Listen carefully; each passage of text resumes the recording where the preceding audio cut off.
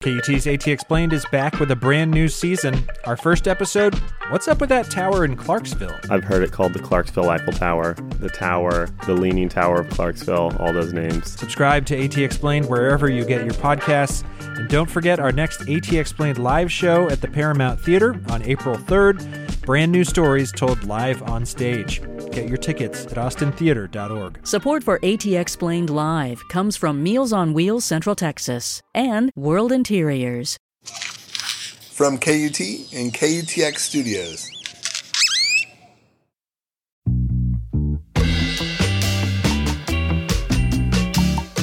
Hey there. Happy 2020.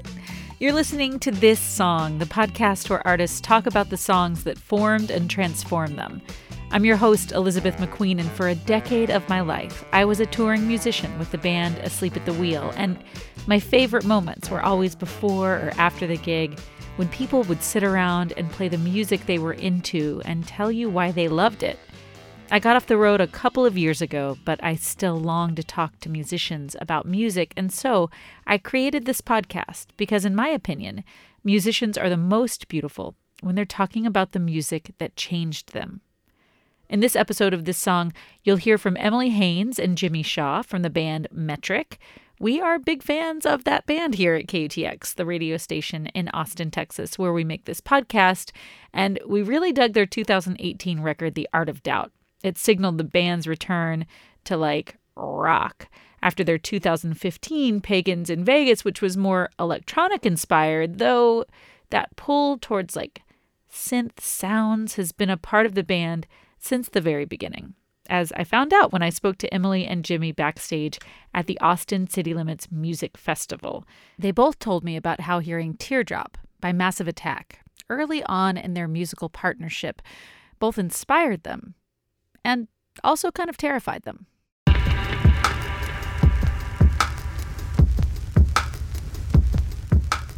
We used to have this little studio in Toronto on a little street called Mercer Street next to the CBC building. It was like we had this little, it was a very, very small room, but I remember listening to that song in there and just feeling like it was sort of a mix between feeling like anything was now sonically possible and that I would never achieve anything. Because I felt like it had gone to the heights and depths of what I didn't know existed, which is an enlightening and somehow taking wind out of sails moment at the same time, you know?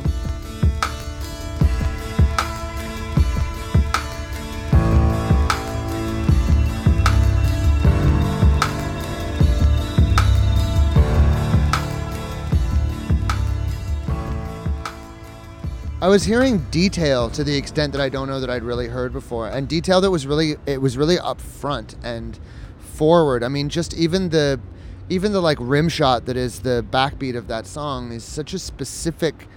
It's so meticulous and so designed, and the reverb that comes off of it is the decay on the reverb is perfect because of the tempo of the song. And I immediately tried to rip off every single trick that I could hear in it, and from backwards to pianos to, it's like I probably spent 5 years trying to sneak vinyl static into the back of any recording we were doing, which now is just unbelievably passé. But at the time, it was just so cool. Love is a verb, love is a doing word, feel a summer break. Gentle impulsion shakes me, makes me lighter. Feel a summer break. I think it was also the incredible vulnerability and delicacy of her voice. It's how the power of the track, but then she could be so precise as well, and so not in some bar or in a venue or in an arena or in any kind of live reality, singing her song. She's singing so beautifully and so intricately without having to really shout it from the rooftops. Most faithful mirror, fair summer break. Teardrop on the fire, fair summer break. me the way that her voice was just treated. It was almost like it's in your imagination. Well, she was the master, especially in Cocteau Twins, Yeah. of singing without necessarily it being in English or a language at all. And so it had this vagueness to it where, in contrast to the meticulous production and things that you could hear so perfectly, there was a murkiness to their music, which was like, it drew out an emotion, but it's not a clear one. And so lyrically, you're getting something, but it's not beating you down with like what it is exactly, and you're not getting clear lyrics, and you're not getting clear intention, but that doesn't mean the emotion isn't like really palpable. Well, when she says her last 4 lines are, "You're stumbling in the dark, you're stumbling in the dark, you're stumbling in the dark," which is basically what the music sounds like. It's a very imaginative sound. Like it felt like they're scoring the inside of your head.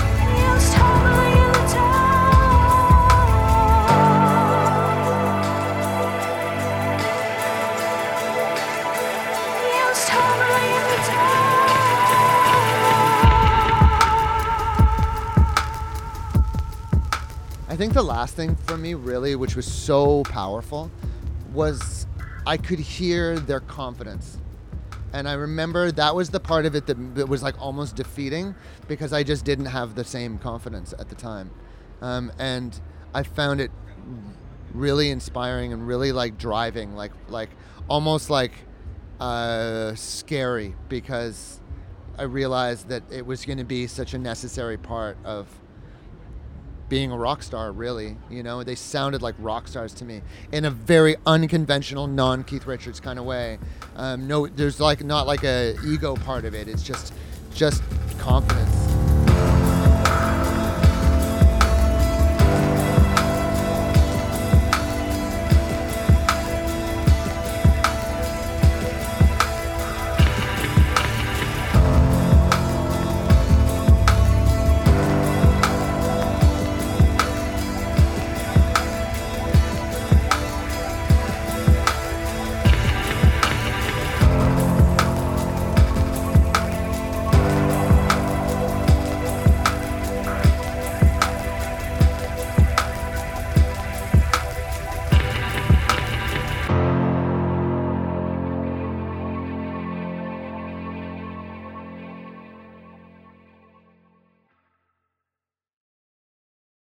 And so you guys had met, and you knew you wanted to play music together.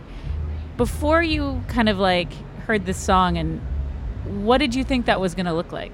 Like, what kind of music did you think you would be making together? That's a really good question. Yeah, I think we didn't have any preconceived things, because you were doing your thing and I was doing my thing. For us, me meeting Jimmy, he's this amazing musician. He's just, left Juilliard, and I've just finished school, and we're like, okay, we're going to do stuff. It's really exciting. We know we're going to do, it's going to be significant. It's going to be what we're going to do with our lives. I felt like we knew it was going to be electronic, and I knew I was going to be writing songs. Like I knew that you were into the production side, and I knew that I wanted to be a writer more than anything. I think I was pretty relieved that I wasn't going to ever have to try writing lyrics ever again. And I was like, that's all I want to do. So that was a good... Because it sounds like you heard this song right around the time when you actually did start writing together. Oh yeah, like earliest days. Like there's a 9 in the number, in the year. There's a 9. And it's not and 2000. It was 9:19 p.m. on September 9th, 1999. So when you did did this give you like a template for how you guys wanted to do this? Like what it was going to look like and how you were going to approach writing together? It did, but we were wrong about it. It's not what ended up happening at all. It's what we tried to do, and then it's turned into like what's not going to work. You can't play shows like that. We needed to play shows. You can. It's just that wasn't what we wanted to be. Yeah, we needed Josh and Jules, and we needed to plug in some louder instruments, and we needed to go play shitty clubs and get in a van, and it was like we couldn't be Massive Attack. It wasn't going to work.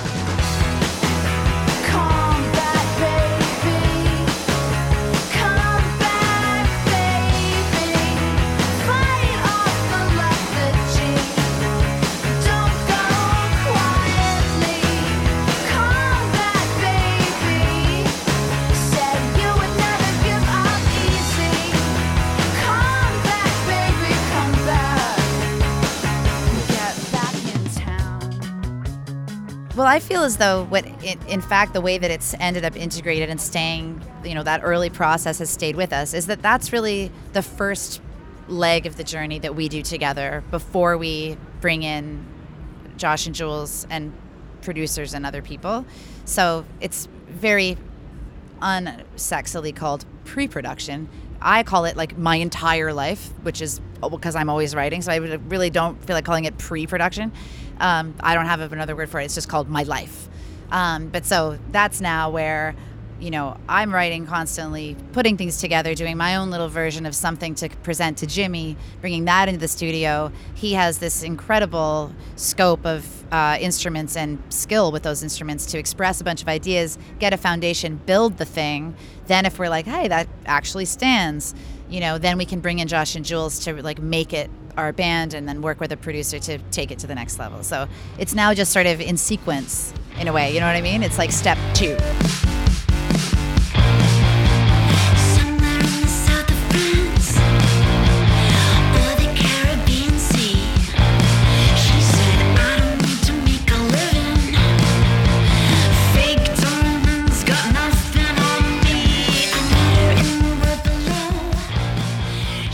We got somewhat close to some of that idea and those production concepts more later in our life, where like with Pagans in Vegas, there's a song called The Governess that's probably like where we got to really delve into some of those tones and some of that energy and some of that spirit more than we ever did on any other record. So yeah, weirdly, it was like from 99 to 2014. 15 years later, it came back and we were like, now we get to do Teardrop. Who did you say you were? I didn't catch your name. Falling down to earth, down from a higher plane. Oh, it's been decades. Say, what did you see? Oh, I've been so lonely. Won't you keep me company? But it sounds like the song got you speaking to each other musically. It was way more about the inspiration than it was like a replication, Yeah, and I guess I'm just saying, I don't think it's exactly like sonic manifestation of that influence is harder to find, but it's in there in the process behind the scenes, always. It's like the way into how of are doing we gonna it. make. Yeah, because how are we gonna write together? Yeah, exactly. Because you got like 4 dudes in a room, or like we know all the various positions that you can assume when writing, or like the horrors of modern songwriting farms where you like sit in a hotel room with a bunch of dudes with laptops, and then your song's number 1. There's that version. If I have to choose between that and calling my whole life pre-production, I will go with calling my whole life pre-production. But I really would like to not have to choose.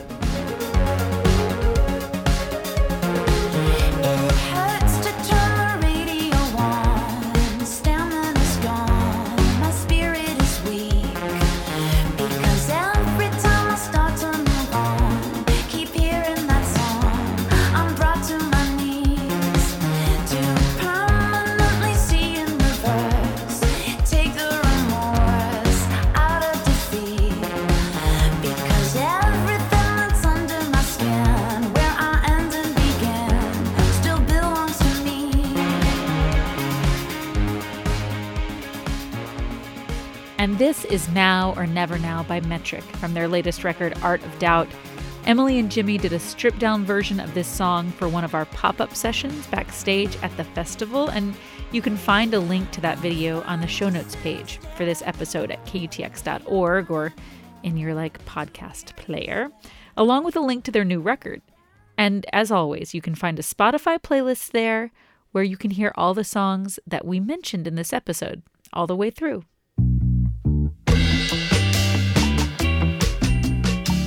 And that's it.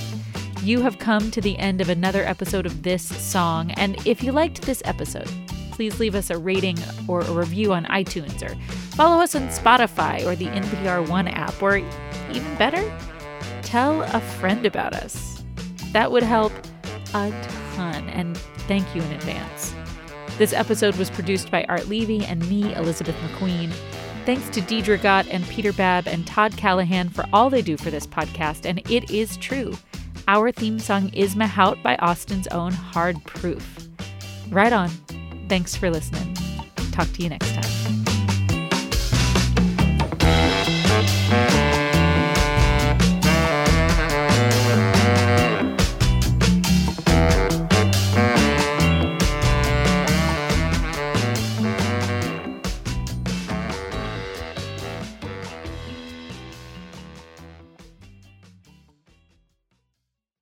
KUT's next AT Explained live show is April 3rd. Brand new stories about Austin's people, places, and culture told live on stage by your favorite KUT journalists. I've never gotten any specific invites from Steiner Ranch. And that's about the time Charlie chomped down on that chicken. I will hypnotize you into securing my law services. Join us April 3rd at the Paramount Theater for KUT's next AT Explained Live. Tickets are on sale now. Get them at austintheater.org, and we'll see you there.